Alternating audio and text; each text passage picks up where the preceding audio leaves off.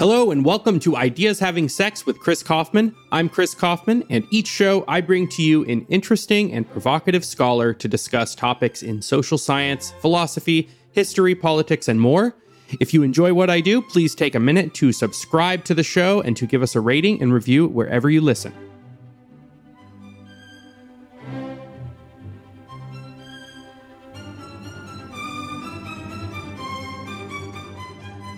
Hey everybody, and welcome to Ideas Having Sex. I'm Chris Kaufman, and today I am joined by author David Lawrence. David is the author of the book Debunking Determinism, Robert Sapolsky, Sam Harris, and the Crusade Against Free Will.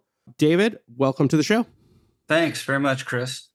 Can you start by talking about how you got into this conversation? You know, you're reacting currently against two popular science and philosophy authors, but it's a bigger conversation than just them. How did you become interested in this question, determinism versus free will, and how did you end up writing this book? One day, by happenstance, I picked up Sam Harris's book, Free Will. I like Sam Harris, and I usually agreed with everything he said. And on this book, I was a bit perplexed. I didn't get the arguments. I didn't agree with the conclusions, but I didn't know enough about the subject to really make an informed judgment. So I started doing some research. And that ended up with the idea for an article, which became a long article, which became a short book, which became a full-size book. So it evolved from an initial perplexity in looking at Harris's free will and thinking, that doesn't sound right. Those arguments don't really seem valid. What's behind all this? Is it me, or do I need an education? And after having had an education, I'm still at the same place. But at least it's an educated one at this point. And can you set the stage a little bit by talking about what maybe seems obvious, but probably isn't? What is determinism and what is free will? And what's the tension between them? Sure. Well, free will is the ability to form intentions, to deliberate, to make choices, to take action, and to influence reality. And that means reality can't be determined. It has to be capable of being influenced. And determinism is pretty much the opposite. Everything that happens must happen. It must happen because of the condition of prior events. And sometimes the condition is identified as the cosmic state, a bunch of physical states that go back to the Big Bang that roll out as they were predestined to. Sometimes it's biology and environment. That's the preferred way Sapolsky likes to refer to it. Sometimes it's play on the elementary level of particles. I can't move my arm forward unless all the particles obeying the laws of physics are doing that. And sometimes it's personal characteristics that Harris often refers to: parents, upbringing, economic circumstances, color of your hair. So whatever the conditions are, they determine everything that must happen. Everything's been prescripted. So I read Sapolsky's book, and I never read Free Will, Sam Harris's book, but I have followed him for a good amount. I've listened to his show a lot. And similarly, I mean, my card's on the table, I guess, coming into reading Sapolsky's book, which I read for a book club with some friends of mine. I thought this is going to be very interesting to read. It's a rich topic. It's an interesting topic. I'm coming into it with some preconceived views, but, you know, a decent amount of agnosticism too. The idea intuitively of both determinism and free will have a lot of initial plausibility to me. I don't think there's any question for me that I'm pretty heavily on the free will side, like classical libertarian free will. But it does seem like a problematic view that I don't know how well I could justify it.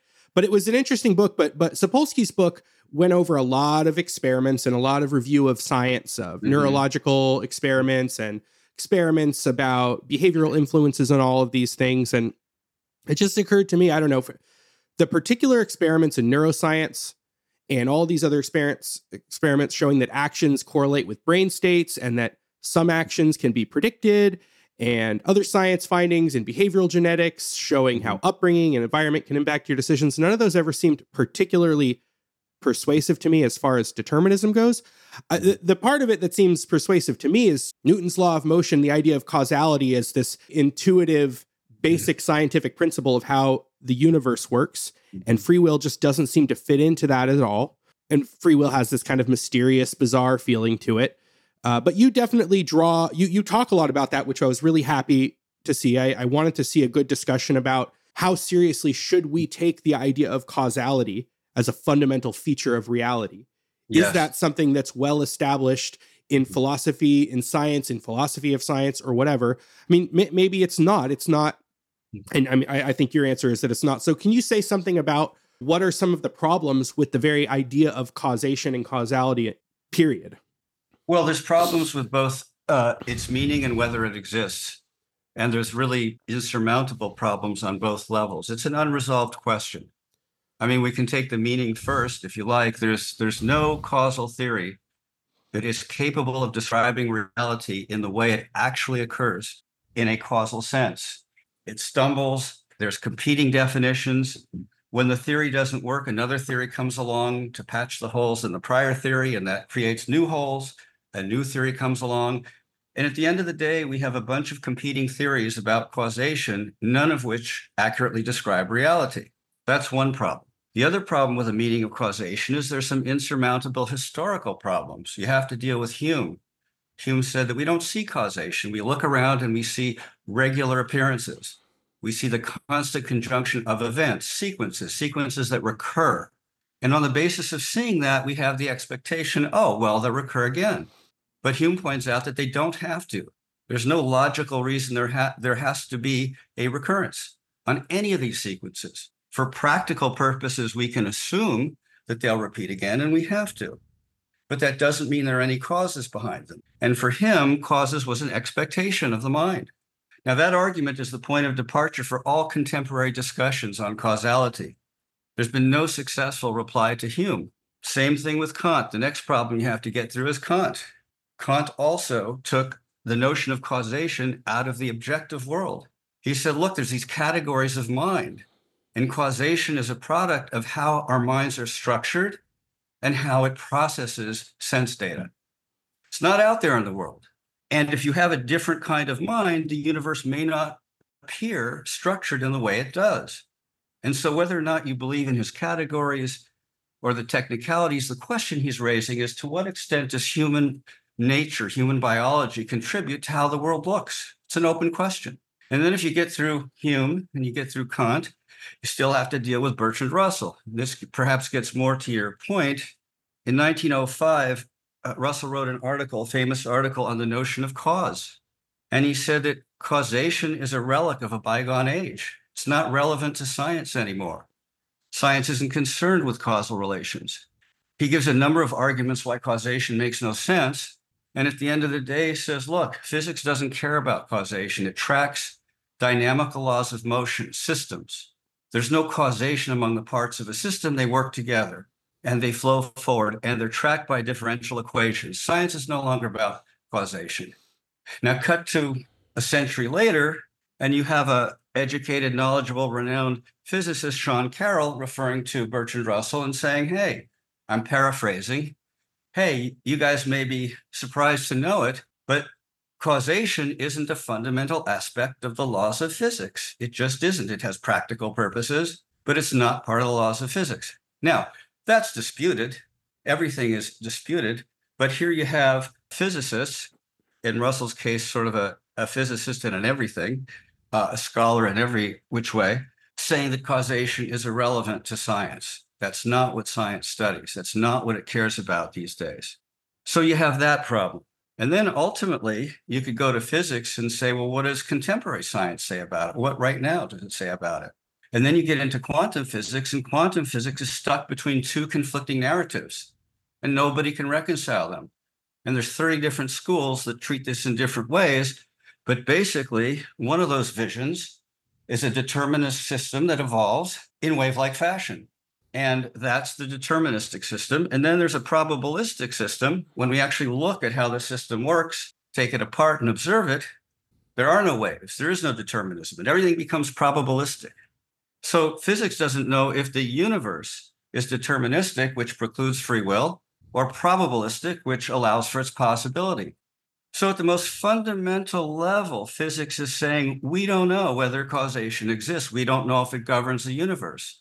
We don't know if it exists and its scope is limited to the observations of systems that dynamically evolve from the outside versus looking and observing the systems when everything becomes probabilistic. Can you say something about how you think a probabilistic universe allows for free will? That seems to preclude it to my mind as well, but what am I missing? Well, if everything were probabilistic, it would preclude it. I was saying it allows for the possibility. If you have a causal chain and nothing can break that causal chain, then free will is kaput. It's out the window. You can't have it exist. A probabilistic universe is one in which, it depends how you define it. If you want to say that every event is based on probabilistic activity, then we wouldn't have free will. But the point is that a probable universe allows for the possibility because it's opened the gaps in the causal chain. Okay, Now, whether or not free will exists is another question. But the probabilistic universe would set the groundwork for the possibility of free will.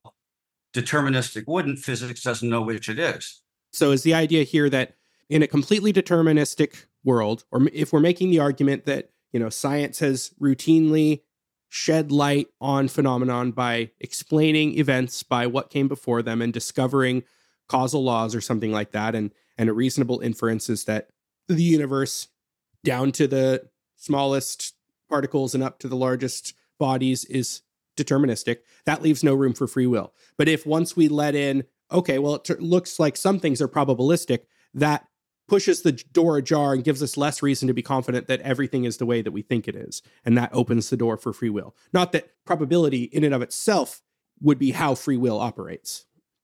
Exactly. Determinists like Sapolsky and Harris spend a lot of time arguing against a straw man argument that probability doesn't lead to free will. It isn't the basis for free will. And that's absolutely true. No free will advocate would say, because there's a probabilistic universe, we have free will. As Harris points out, random events are random. You can't control them. All a probable universe does is open up the door for free will's possibility. And Sapolsky spends 2 chapters on randomness and chaos theory, and all of it's an irrelevant straw man. Nobody's saying that free will is based on randomness or chaos, well, except some New Age gurus and so forth. But no respectable free will advocate would turn to randomness and say, aha, there's randomness, therefore we have free will. It's not an argument. It's a straw man. It's certainly not worth 2 chapters. Is your view that determinism is definitely false with certainty, or that it's highly unlikely to be true, or that even if it were true, somehow we could never know it with good reasons? Or do you have some other view about determinism? Pretty much a combination of all of the above. The last thing you said is perhaps the least controversial. That having been said, it's highly controversial. That even if it were true, we could never know it? Exactly. Because all determinist claims are contradictory. Yeah, can you say something about performative contradictions and what that concept is? Sure. The bigger conceptual way of saying it is self-defeating claims.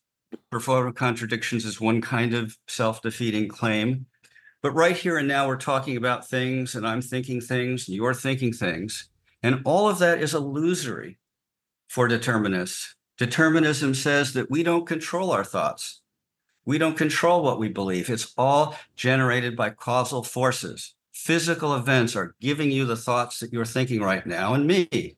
So we think things are true, right? Well, under determinism, what we think is true is a thought that was generated by physical forces. We were predestined to think what we think. So we think determinism is true. Okay. You were predestined to think that. You think free will is true. Okay. You are predestined to think that. Those thoughts and our beliefs are not based on truth according to determinist doctrine. They're based on the play of physical forces that go back to the Big Bang. So what determinism does is it undermines any rational basis for our beliefs because they're all attributable to physical events. And of course, that includes determinism. The claim that determinism is true under determinist doctrine is just a compelled belief, just a reflection of causal forces. So you can't undermine truth, the basis of belief, reason. If all of that is just causal effects, there are no truth claims, including the truth claim that determinism is true. So it's like saying nobody knows anything. You say, well, but you're saying you know something. Or you say everything is relative. That's a self-defeating claim because it's an absolute unqualified claim. Everything is relative. It doesn't change. It's not relative to anything. It's a proposition that says everything is relative. The most criticized philosophy based on the self-defeating concept is postmodernism. And that's an accepted critique. Postmodernism is the claim in some form or manner that truth doesn't exist. It's a power play. It's manipulation. It's a way to dominate people. Okay? And dozens of critics of postmodernism say, hold on a second, that's self-defeating. How can you say there's no truth when that's a truth? Trying to dominate me? Are you trying to control me? If there's no truth, you can't claim, as postmodernism does, it's true that there's no truth. And that's the same contradiction that the determinist faces, except that they don't face this because, unfortunately, the point is not a part of the current dialogue. So when you say all of our thoughts are compelled, that was compelled. I believe determinism is true. And why I believe it, if you're a determinist following determinist doctrine, I believe determinism is true because I was predestined to believe that. Because physical forces cause me to believe determinism is true. I don't believe it because it's true. Truth is based on compelled beliefs generated by physical forces. That's what determinist doctrine says. And I can't investigate what's true because all of those beliefs and those procedures are likewise just whatever physical forces demand that we think. So it undermines the credibility of all truth claims to say all of our thoughts are predetermined. I don't control anything I think. I have nothing to do with what I think. Can we make a distinction between saying that it radically undermines the credibility versus, on the one hand, versus it's a literal contradiction? It seems to me more the former, that you could by chance happen to be right in espousing some causally predetermined view and happen to be right. You might be causally predetermined and happen to say that the moon revolves around the sun.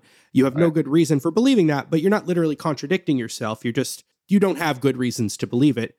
Or I don't know, maybe you do. Maybe you do have good reasons to believe it. I mean, can you be causally compelled to believe something with good reason? If you look at a red wall, it seems to me you'll be causally compelled to believe that it's red. Well, this is the rabbit hole of determinism. That's a belief that was also determined. Oh, well, causes make us believe things that happen to correspond to what's really true. You can't say that with any credibility if you're a determinist, because that belief itself was generated by physical forces. I agree with that. I'm just wondering if it's radically undermining versus being a literal contradiction. Like saying, if I assert nobody makes assertions, that seems to me to be a literal contradiction. I've just made an assertion and claimed that no one makes assertions. So I've contradicted myself. But this kind of performative contradiction or it seems more self-undermining than self-defeating, I guess is my point. What do you think about that? It's the same kind of claim. And it's the same kind of self-defeating. But I think the bigger point you're making is true, which is that we can irrationally say we are determined. There's no rational basis to say that if you follow determinist principles. That's why it's self-defeating. It's undermining the basis for truth claims. And yet it's a truth claim. It's like saying there are no truths. That's a self-defeating claim because you're undermining your own ability to say nothing is true when you say nothing is true and make a truth claim, because it's also saying that there are no truth claims. So that's the self-defeatingness of it. You're also making a good point, which is that, but wait a second, you could have a self-defeating claim and it still might turn out to be right. And the answer to that is, okay, you could be a broken clock that's right twice a day. That's what you'd be, and you could never know it. That should be small comfort to a determinist. Well, it's no comfort because the issue is totally ignored, and it can't be, because it goes right to the heart of the legitimacy of determinist doctrine. But you won't find it mentioned in Sapolsky's book, and you won't find it mentioned in Harris's book, and you won't find it mentioned in popular discussions on the internet and podcasts. Philosopher Mike Humer, who's been on this show a few times, is an advocate of free will and he's a well-published, respected philosopher, and he's written an article essentially on self-defeat arguments and contradictory arguments for free will, and has basically reported that he just can't get it published, that referees always push it back and accuse him of playing word games and stuff. And he's like, oh, it's a legitimate argument. I don't know why it won't get, but like, he is a well-published author, so it's not just this one thing that he can't get through. So I don't know. Why do you think that this line of argument just doesn't make the grade in popular or scholarly discussions? It probably does with philosophers. I think philosophers take this kind of stuff seriously, but the rest of us maybe not so much. Well, Humer, I know his work, and he's terrific, and he's the only guy I've ever heard to confront a determinist with this argument that it's self-defeating. Yeah, he debated Sapolsky recently. He's debated Sapolsky, and in a 10-minute opener, or however long it was, he threw out a number of arguments against determinism, one of which was it's contradictory. It's self-defeating. Unfortunately, when it got to Sapolsky's time to answer, these 10 minutes of accumulated criticisms, were piling up, and Sapolsky didn't go into that one. He didn't mention it. He didn't respond to it. And he can be excused for it because it was in a barrage of criticisms and he had to juggle everything he registered. But humor is Michael humor, right? Correct. Yeah, he's the only one I've ever heard in any kind of popular forum raise the issue of the fact that every determinist claim is contradictory. So bravo. I wrote him an email and said, I've never heard anybody say this in popular podcasts. Bravo. So, and he knows and studies that stuff. And you're right, it's more prevalent among his crowd because he's a professional philosopher by trade who has entered into the popular discourse and brought some stuff that isn't normally a part of that discussion. Hey everybody, this is Chris Kaufman, and I just wanted to take a minute to thank everybody so much for listening to my show. This has really been a dream come true for me, to be able to speak with scholars that I admire and read books every week that I'm always excited to read. This is still a small show, still a new show, still growing, and I appreciate everyone listening so much. If you want to help me grow my show, the simplest thing you can do is to write a review, just a short review, a sentence or two, on Apple Podcasts, or just recommend it to a friend. So I'm just reaching out to you to beg you humbly on my knees to please do that. I'm going to try not to bug you too much about it, but here I am bugging you. Anyway, back to the show. Can you say something about what you believe are the problems that come up with morality and ethical truth and evaluation with determinism, and maybe distinguish between, does it give us reason to doubt determinism versus does it give us reason to fear its advocacy or even if it's true? I don't think it's a separate argument against determinism. The question is, if we are determined, if we have no control over our thoughts and behavior, can there be morality? And the answer is clearly there can't be. I mean, we can't be responsible for actions that we don't control, that we can't prevent, that we didn't consent to.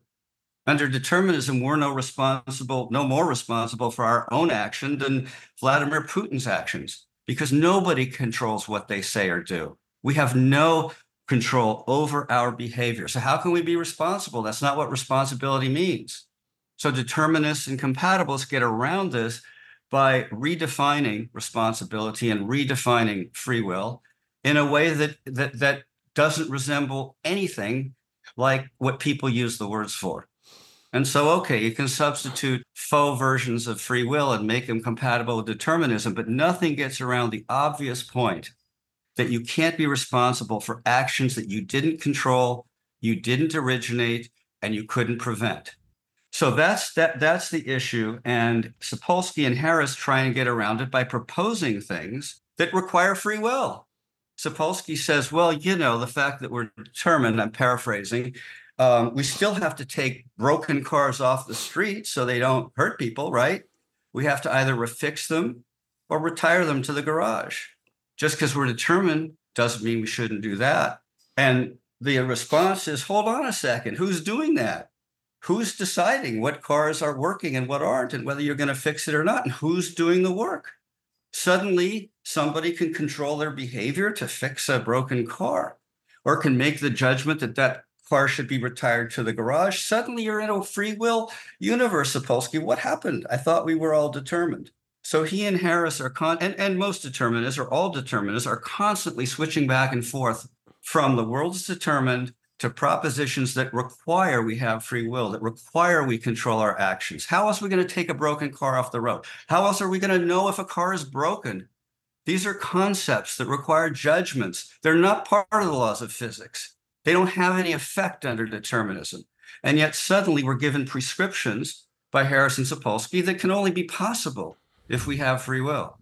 Is it possible to be a determinist and be a passive observer of your behavior and simply hope that it all works out, and that describes kind of the project they're engaged in?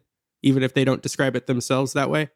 So if you were passively observing everything that happens, how would you be responsible for what you're doing or behaving or saying or thinking? You wouldn't be. I think I'm responding more to the idea of like, why are they writing these books? Why are they advocating things that require agency? And there's something really appealing as a free will believer in a good knockdown logical argument that cuts the rug out from underneath everything. But there's also something that I don't know what it is, but I'm skeptical of it, or that I've got second thoughts about it. I probably share a common sense view that, like, I don't know, that kind of argument, it feels like it's cheating somehow. I'm not saying that it is. I actually don't think that it is, but it doesn't feel satisfying. And I want to be fair to the determinists. So I don't know, is there some way to rescue their project of advocacy as just saying, I mean, they're determined, they're going about their business. They're passively the observers in their body and in their actions, and they're hoping things go well. And it may be the case that certain books are part of the causal influence in how people end up taking broken cars off the road. Well, the self-defeating point is just one aspect of why determinism is flawed.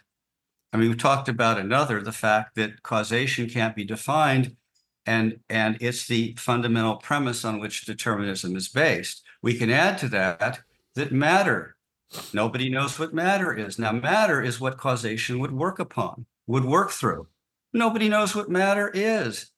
If you ask a physicist, the question is it a wave? Is it a particle? Is it both? Is it neither? Is it a string? Is it a quantum field? Is it talcum powder? Is it raspberry jam? Physics doesn't know the meaning of matter. It's a complete array of opinions. And if you don't know the meaning of matter, if you don't know what matter is, how can you know that causation is operating upon something? You can't know the mechanics of how causation works if you don't know what it's working upon. So these are other problems besides self-defeating problems that have to do with science and conceptual issues. The other one, besides causation and matter, the other of the big three is consciousness, the ultimate cosmic mystery. I mean, Harris mentioned somewhere that consciousness is the mystery. We haven't solved the mind-body problem. There's the hard problem of consciousness. It's out there. How is it that experience arises amidst the world of physical events? How is that possible? How does the world of experience relate to physical events? How does it connect with them? I mean, pinching some or prodding or poking some nerves is going to produce red. Why would that be? And prodding and poking and pinching some other nerves is going to create blue. How could something physical create something non-physical like experience? That's a question. Nobody knows the answer to it. So if you don't know what consciousness is, how can you argue that free will is or isn't the most fundamental attribute of consciousness, which is a mystery? So part of the critique of determinism has nothing to do with self-defeating arguments. It has to do with it's based on completely unfounded premises, which it leapfrogs over to make these cosmic conclusions, which ignores the state of science and the state of knowledge and sweeps all these problems under the rug scientifically and philosophically as if they don't exist. These points you're making, I think, were the most persuasive for me reading your book and thinking about the problem. These are things I've thought about, but haven't heard other people discuss at length, really, or maybe I haven't, looked for the discussions enough, but that's not true. I'm familiar with, Hume's argument about causality. So I'm aware that there are reasons to be skeptical of these things.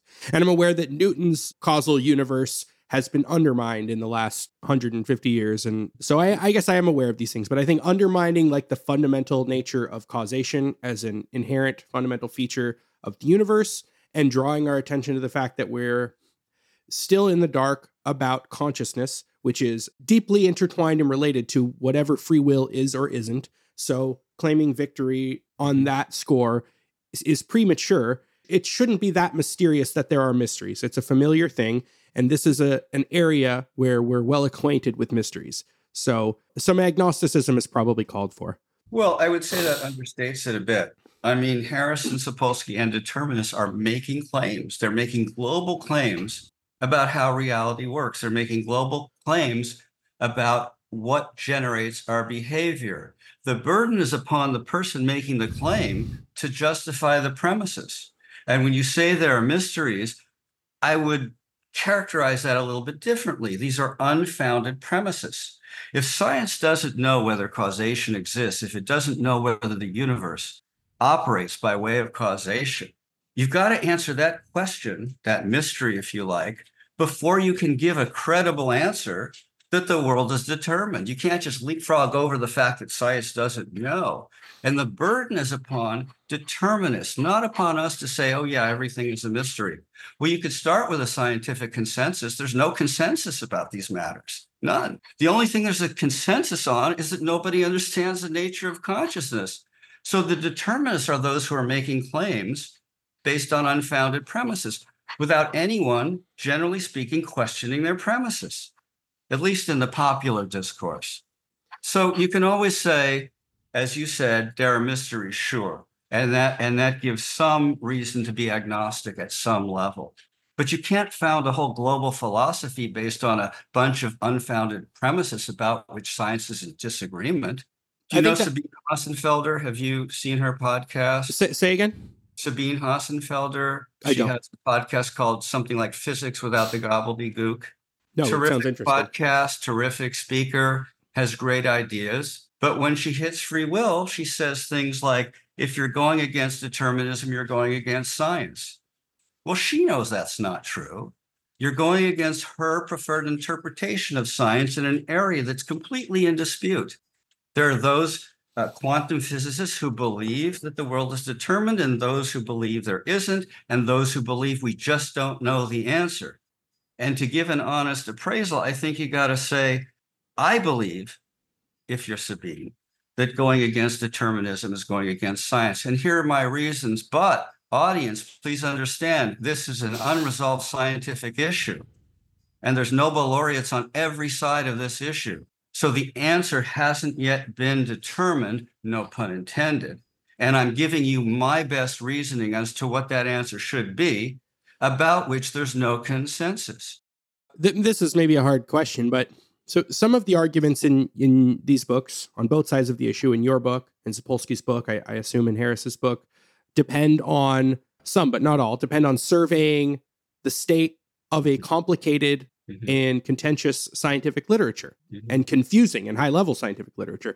And few of us, I think, are in a position to evaluate a survey of that literature. So can you say something about why we should accept your description of the state of this literature and scientific knowledge over that of Sapolsky and Harris, or what we might do to attempt to independently verify the state of these disciplines?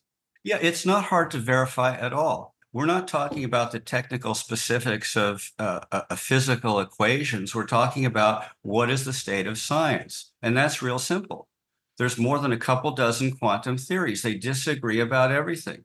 They disagree about the math. They disagree about the formal structures. They disagree about the predictions, and they disagree about what quantum science says about reality. Now, if you read, you don't even need to read a lot, a critique, an overall presentation of quantum science, that's where things are. There are three theories that are most discussed. Two of them are deterministic. One is probabilistic. You don't need to know the technicalities of those theories and their equations to know that there's no consensus whatsoever. And it's a dispute at the heart of quantum physics. And everybody concedes, unless they're in a moment of zealous advocacy, like Sabine was when she made that statement. Everybody concedes that nobody knows the answer to the measurement problem. Nobody knows how spooky action works, the idea of non-locality that Einstein objected to. Nobody knows how it works. Just affecting something here affects something, 20 million universes away. But nobody has a clue as to how. So when you read this stuff, I think you can have a pretty good idea and be struck, like I was, about the number of fundamental cosmic questions that haven't been answered and that have to be answered before the free will question can be answered with any kind of plausibility. So I think it's easy to get a survey. Hey, here's a simple sort of subset. Both Harris and Sapolsky make claims about neuroscience studies. Harris cites three neuroscience studies for the proposition that our brains make our decisions before we're even aware of what we'll do next. That's almost literally his words, okay? And you look at those studies and they say nothing of the kind. You can determine that by just looking at the conclusion of the studies. They don't endorse determinism. The correlation rates they find are non-causal. They're in the 65, 70% range, which could be accounted for any number of factors, but which proves that there's no causal connection between the neural impulses that they're measuring and the simple behaviors that they're recording. So in addition, Harris doesn't mention, and you can read about this the second you get into these studies, you can read a basic Wikipedia article on Libet, L-I-B-E-T, the Libet tests and all the tests that spin off from Libet. He was the first one in 1983 or 84.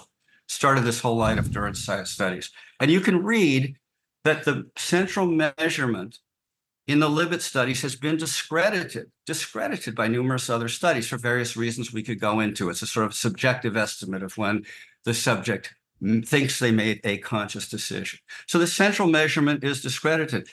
Read Harris's sightings of those three studies and his one-sentence conclusions that they show or indicate or suggest that our brain makes our decisions. And then just go look at the Wikipedia article on the studies. You can also read the studies. They're all online. None of them endorse determinism, as I said.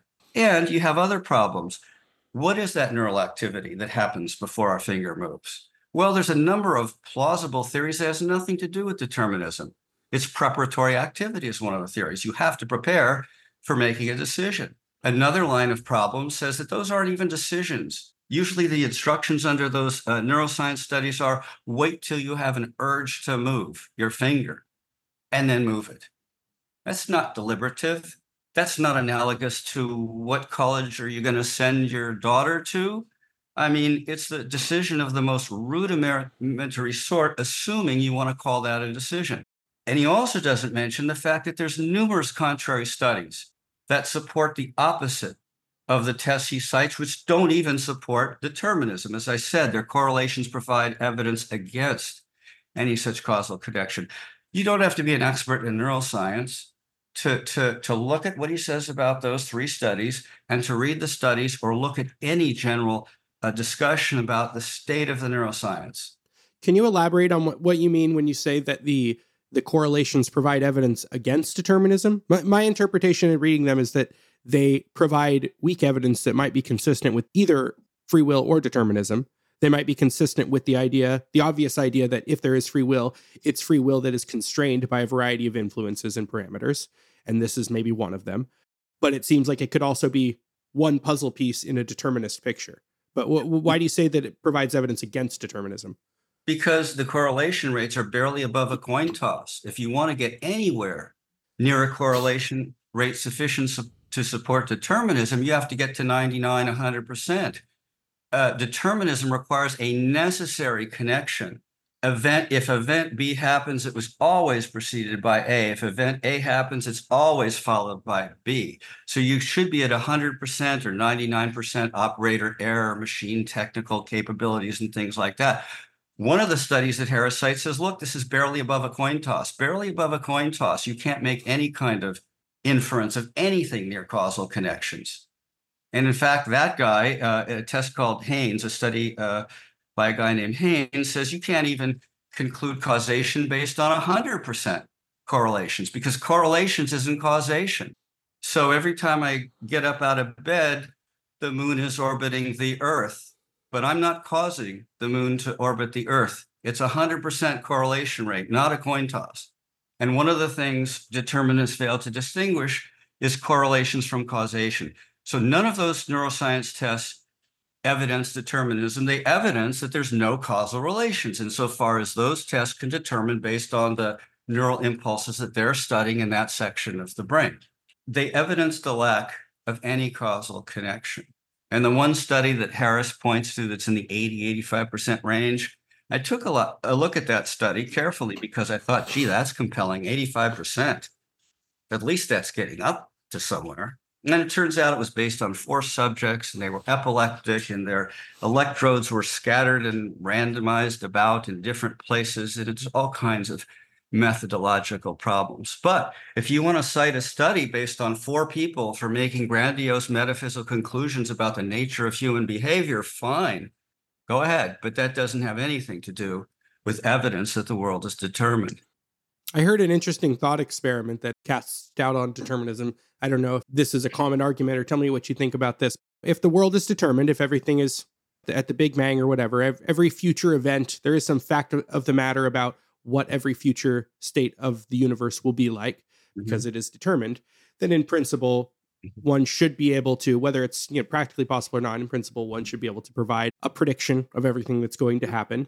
And if such an equation were cracked, and I were to predict, okay, at this point in time on this day, you, Mr. Lawrence, are going to, raise your right hand. And then I show you that. I think being a determinist requires you to believe very counterintuitively that you would somehow be unable to falsify that prediction by failing to raise your hand or raising your other hand or something like that, which seems totally insane to think. I don't know if there's something wrong with that argument, but it seems persuasive to me. Well, it's self-defeating. That by determinist doctrine, you cannot make that prediction on any rational basis. It's just what physical events have caused you to believe. And if you see that the prediction is in accordance with that belief, then you may be caused to think that there's a connection between what you believe and what happened in the world. But there isn't. There is if you're caused to believe that there is. So claims like that fall squarely into the category of you have no basis under determinist principles for saying anything like that. You have no rational basis because you've undermined the ability for any belief to be credible. It's just what physical events do. And by the way, what are these physical events? They're unthinking, right? They're insentient. They don't know what concepts are. They don't care about the truth. They're not even conscious, which raises a whole nother conceptual problem with determinism that I don't know if you've thought about, and it isn't mentioned in popular discourse, which is, how is it that if the universe is physical, if everything that's going on right now is a byproduct of physical events banging into other physical events, transferring energy, how is it that these physical events are organizing themselves into complex conceptual patterns based on interlocking ideas? So there's no such thing in the laws of physics. There are no ideas. Ideas are just a byproduct of physical forces. And yet somehow purely physical events are organizing themselves into language and logic and mathematics and these complex systems that lock together, not on the basis of physical products, but on the basis of ideas. How is that remotely possible? It's sort of like the gorilla in the room for eternity who happens one day to type out Hamlet word for word. That's random. We're talking now not about a single event, but the universe is constantly organizing conceptual frameworks. That isn't possible if everything is physical and everything is determined. There's no such thing as conceptual frameworks. They are epiphenomenon byproducts of what unthinking physical events do. And you have to explain this if you're a determinist. Do you have to be a physicalist? Is missing from the popular discourse. You don't have to be a physicalist, but whatever you have to be, you have to believe that the world is governed by the laws of physics. And the laws of physics govern physical events, whether you want to call them naturalism or materialism, whatever you want to call physicalism, call it whatever you want, but whatever the laws of physics govern, that's the basis for what's generated in the universe if you're a determinist. And determinists have to answer the question of how unthinking, physical, insentient, non-living forces that don't know what concepts are and wouldn't know a moral principle if it whacked them in the nose, how those kinds of unthinking things, oh my gosh, happen to be creating these complex conceptual frameworks. They're interlocking on the basis of ideas, on the basis of things that have no force or effect in the laws of physics. They're not part of the laws of physics. So whether you want to call the universe physical or naturalistic or materialistic, determinists have to account for this fundamental conflict at the heart of determinism, that if the world really is something that obeys the laws of physics, let's call it physical for short, there's no rhyme or reason why or how conceptual frameworks could keep spinning out from these unthinking events. You got to address that issue. It's missing from popular discourse, as are the most poignant criticisms of determinist doctrine. Does that make sense? I think so. I don't know. I might be having a little bit of a hard time with it. Well, maybe you're determined not to understand it. My thought is that if I were a determinist, I'm trying to play devil's advocate and think how I would want to respond to that. But I don't, unless you have like a good argument to show that determinism entails physicalism. I think the determinist can still say something like, a la Wittgenstein, the world is the totality of facts, not the totality of things. And, I never claimed that only physical things exist. Facts exist. Relationships exist. Conceptual things exist. And maybe they don't exist in the space of causes. They're not caused. They just exist. Maybe that undermines determinism, but it doesn't seem like it supports free will. And maybe that's not the same thing. You could have aspects of the universe that are not determined, but that are still nevertheless not free will. Does that make sense? Yeah, and you have to deal with that question if your whole theory is based on the laws of physics governing the universe, whether they're physical or not. Determinists are going a step past Wittgenstein because they're saying you can speak about it. You know, his famous we must leave it in silence. That's right. Glad you said it because I was going to say you say it. I don't remember the whole quote, but I know what you're referencing. Well, that's the gist of it. What we can't investigate or know about, we must pass over in silence, or something like that. Exactly. And determinists are anything but silent. They write books. Sometimes they write long ones, and books that don't question the fundamental premises of determinist doctrine. They're completely ignored. And that's why I think it's important to have discussions like this. Let me go back to one thing, if I may. Please, of course.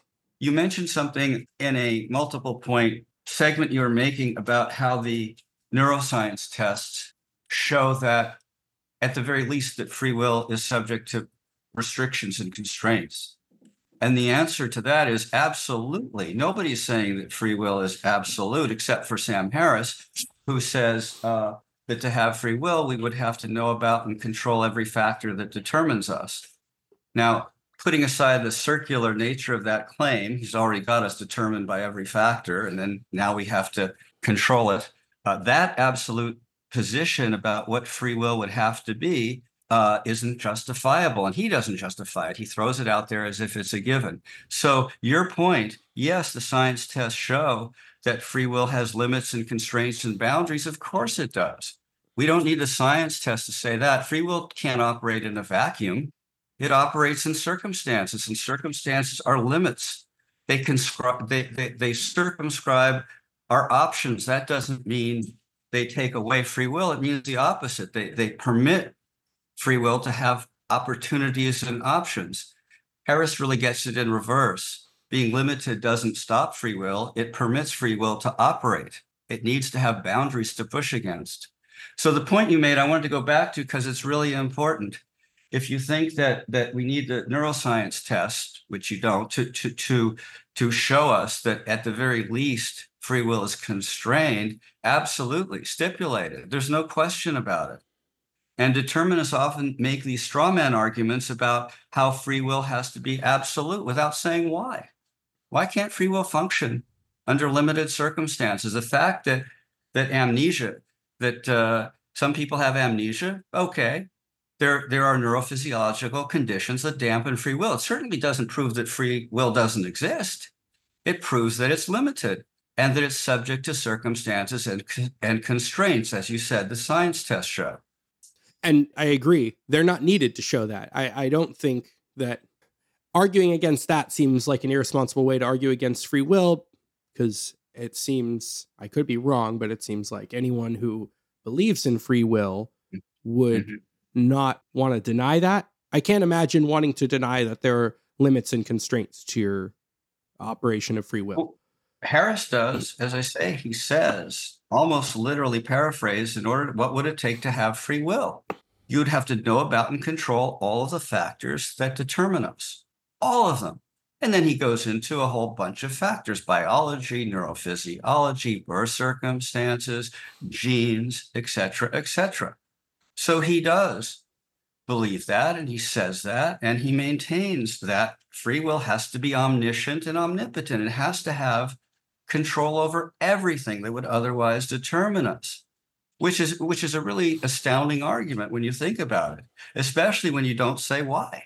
Why can't free will be limited? Why can't it just be the simple common sense notion that we function in a world that limits us and constrains us, and our capacities as a human being are limited by our biology and our genes and so forth? Those are influences. Sapolsky also, he confuses influences with control. There's no distinction. If something influences us, boom, it controls us. If judges smell bad things in their courtroom and they issue harsher sentences than otherwise, or 70% of them do, what does that have to do with free will? How is that even remotely evidence that we're determined? Some judges do, some judges don't. How about this? We're biological organisms. We have a bodily platform. We get irritated when certain things are in the environment, things which give us signals in a biological sense, a warning sign that something's a bit off, something smells bad. Is there some decay? Is there some bacteria? Is there a fire? That's why people get irritated and give harsher sentences. Purely biological. This is nothing about free will, because we operate on the basis of a biological platform where we need those signals. I think in a lot of ways, Sapolsky is aware of that. He makes, and maybe in some ways, a less absolutist argument. I mean, he ends most of his chapters surveying this evidence, saying, does this show that there's no free will? No. And I think, his point at the end is to say, add it all up and it casts radical doubt. Not that it's a slam dunk or that any particular line of evidence is even particularly great. I think there's still a lot of reason to question, and you've given a lot of them, but want to make sure we're fair to Sapolsky that I don't think he takes those judge experiments as a knockdown argument, or even that whole line of experimentation. That is absolutely true. And I'm saying it's no evidence whatsoever that you're adding to anything. And his conclusions are a little bit more solid than you suggest. It's absolutely true what you say. All along the way, with a lot of integrity, he's questioning all of this stuff and saying, well, that doesn't necessarily mean anything of its own, but you got this and you got this and you got this. What he doesn't do is tie together all the pieces. You can say that it all adds up to we're determined. You can also say that all of this is based on those unfounded premises that we've talking about. What is he adding up from science when we don't know what matter is, and we don't know if causation exists, and we don't know if the world is deterministic? What exactly is he adding up? And if we only have correlations like 70% of the judges are more this than that, what exactly is he adding up? He's not adding up any evidence of causation. He's spinning out stories about how free will is constrained under various circumstances. This is what people have to really understand, because he's a smart, intelligent guy and he's got so much knowledge, but it's knowledge of specific categories and how general groups of behavior that's exhibited over a whole range of people. It has nothing to do with identifying causes about how specific people behave in specific circumstances caused by specific physical factors. There's nothing about that to add up, because there's no such evidence. So I don't know what he thinks he's adding up. He's adding up a bunch of ragtag ideas about trends, tendencies, group behavior, within which there's all kinds of variance. He's not adding up anything. He's not adding up anything about what matter is, what governs the universe, what causation works through. All of these things are unknown. And I think they really have to be disclosed in any conscientious discussion. You can say you can add it all up, but you better have a discussion about what you're adding up. He's not adding up anything but anecdotes, biological anecdotes, and ignoring the hard science and the big scientific picture. I mean, that's a weird kind of addition. So we've talked a lot about problems with determinism. I take it you are a positive believer in free will while acknowledging that it has issues. So briefly, can you say, what do you have a positive case for the existence of free will, or at least some starting point about why we should take it seriously? I'd put it this way. I'm a free will believer with a lot of caveats, because free will is not the ideal candidate. As you say, it seems to conflict with the physical universe, with the traditional notion of science. Nobody can prove it exists. People argue that it's incoherent. I don't think that's true, but there's questions about its coherence. It's not an ideal candidate, but there's no other candidate to vote for. It's like an election, you're voting against unqualified candidates, not for the ideal one. Free will isn't the ideal candidate. And what I think is that it's not the ideal candidate because there isn't one. There isn't one under the current conceptual paradigm of reality. We're looking at reality through a framework. It's progressed since Newton. It's different from Newton. And there's going to be another one in 200 or 300 years or 500 years. I don't think a paradigm exists by which this question can be answered. I think that's the really honest way to appraise this thing. The answers require resolution of questions that we don't have. We can't solve the mind-body problem. We don't know how life arises from matter. We don't know how consciousness arises from life. We don't know how the universe originated or if there was something before. We don't know whether it will end. We can't solve the wave particle problem or the central problem of measurement in quantum mechanics. So I think the global view really has to be taken seriously, that what our state of the knowledge and the paradigm that we have, which is what are the relations among events, causal, volitional, probabilistic, random, they're not getting the job done. And what I really believe is that the problem can't be solved. None of these problems can be solved. That's why they've been around so long, because we're missing something. We need what's going to resolve the tension between general relativity and quantum mechanics. So I think the answer is going to lie in the future, and it's not going to be something that we are familiar with now because we're limited to the conceptual paradigm. In the meantime, I don't mean to kick the ball down the field or duck the issue. It's the only candidate that makes any sense. And by the way, it also has some added benefits, right? It's the way we live. We live with the conviction we have free will. And it's the only candidate that gives us a foundation for morality and responsibility and changing our lives and bettering the world. It's the only candidate that supports the foundation on which any of those things to exist. That's a pretty attractive thing. Determinism, we're perpetual victims. We don't control our thoughts. We don't control our actions. We can't effectuate anything. So I'm voting against the most unlikely of unqualified candidates, not for the ideal one. And I think that's the best way I can put where I am on the issue and where I think people should be if they put it all together. I don't think I would have described it that clearly with the background evidence.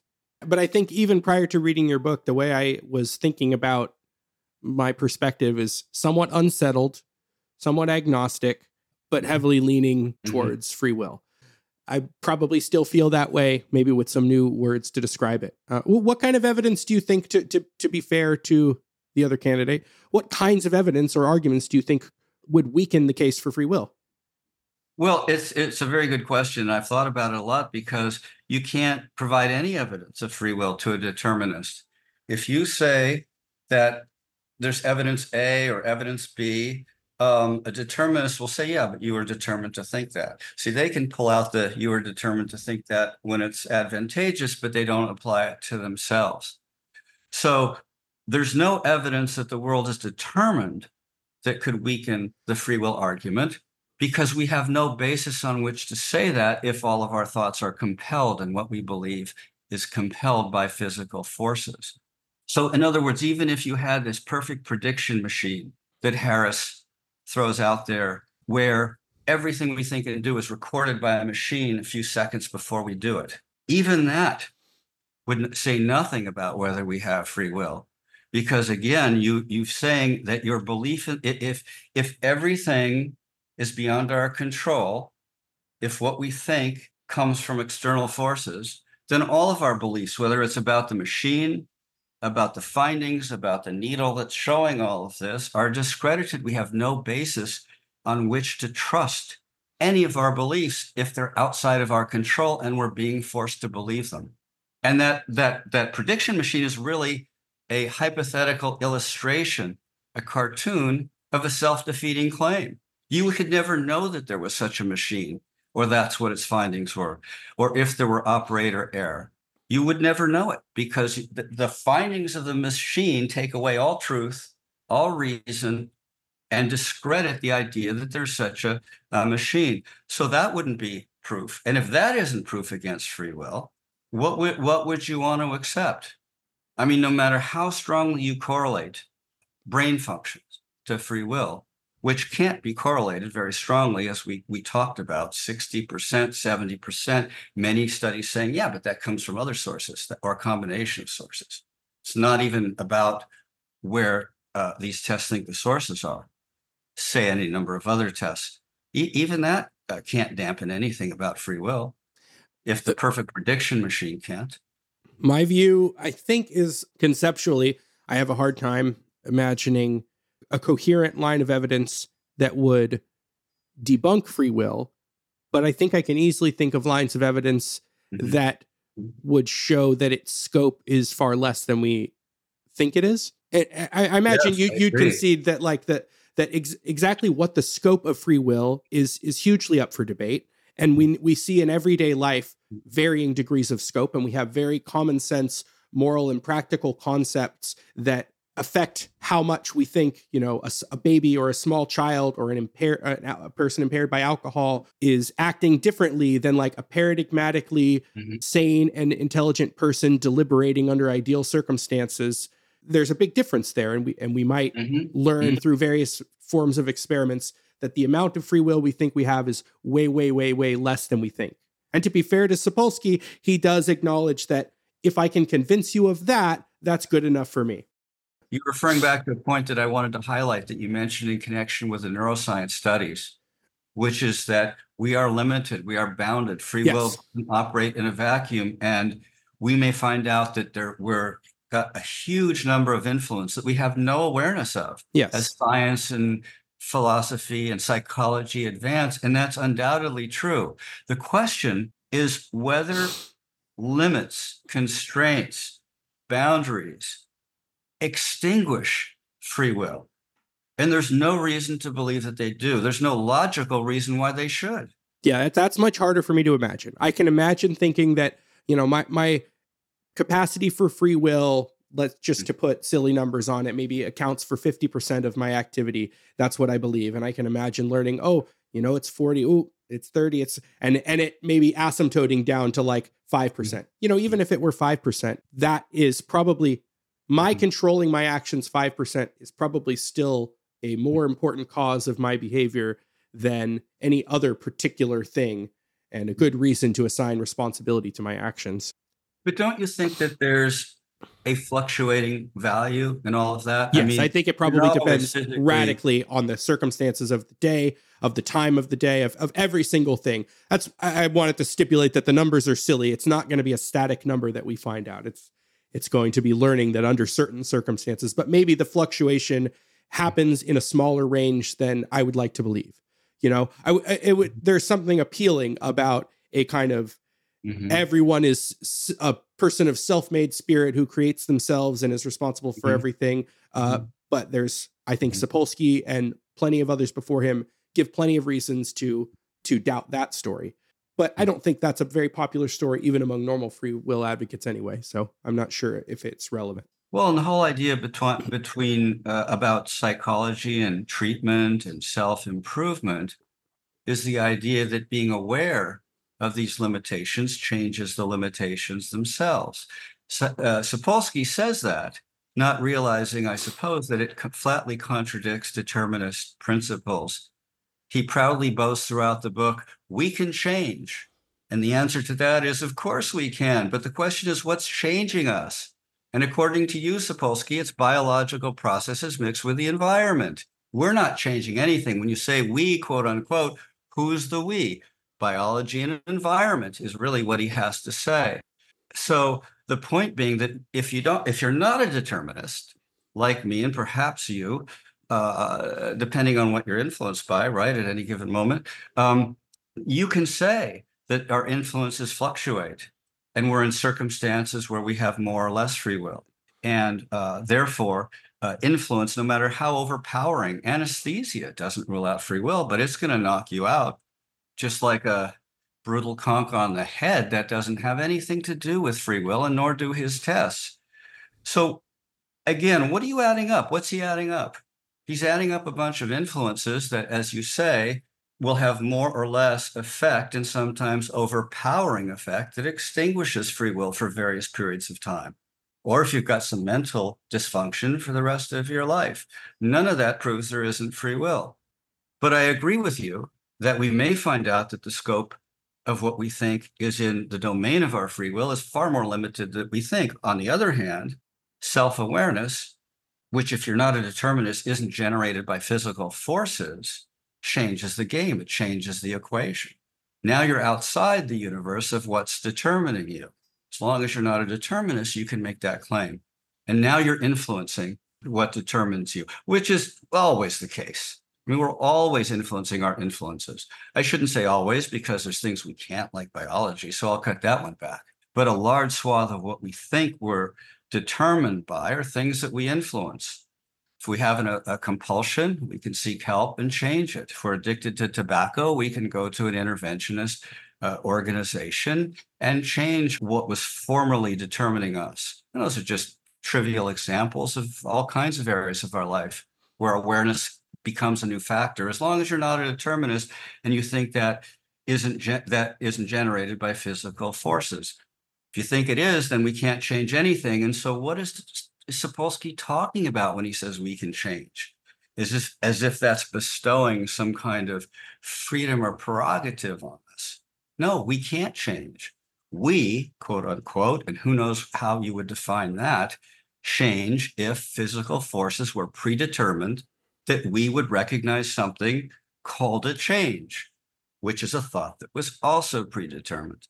Have you or had the opportunity, or would you do a debate with either Sapolsky or Harris? Or are they aware of your work? I don't know. I have no idea. Sure, why not?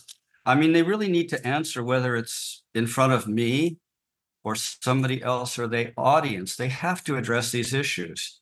It's just not credible to claim that determinism is true without questioning what that's based on, the foundations, not trends or judges smelling things or flashing faces of other races triggering the amygdala. None of that nonsense has anything to do with free will. And they got to confront those issues. They got to confront the issues of influence versus control. The fact that we don't know if causation exists, we can't define it, et cetera, as we've been discussing. They have to address these foundational problems and unfounded premises, whether it's to me or you or somebody else. They got to address it because otherwise they're misrepresenting the subject. I say misrepresenting, that's an inflammatory word, but I don't mean it in the sense of intentional evil deceptiveness. I mean it in the sense that they're not giving an accurate portrayal of how a claim about free will or determinism fits within science and human knowledge and the mysteries of the cosmos. It's just not accurately represented to people who haven't spent a lot of time trying to put all the pieces together. What book would you recommend as a nice complement to yours? If you're interested in the self-defeating argument, there's a fantastic book that I just discovered by a guy named Jim Slagle, who's a philosophy professor, I think, in Oregon. I think it's called The Epistemological Skyhook, which is a sort of odd, random title that probably doesn't register anything. It's a fantastic book in plain English about contradictory claims and why determinism makes no sense and is incoherent. And he lays out the type of contradictory claims, the kind of distinction that you are making. They're claims that contradict themselves logically. They're claims that contradict themselves because you're assuming something by making the claim. You're making an argument about it's a little bit different. And you're right, it is. Just a different category of self-defeating claim. That is a terrific book. Jim Slagle, The Epistemological Skyhook. The skyhook, by the way, is the idea that you can't make any of these claims unless you got a skyhook coming down outside the system of determinism using ideas and concepts.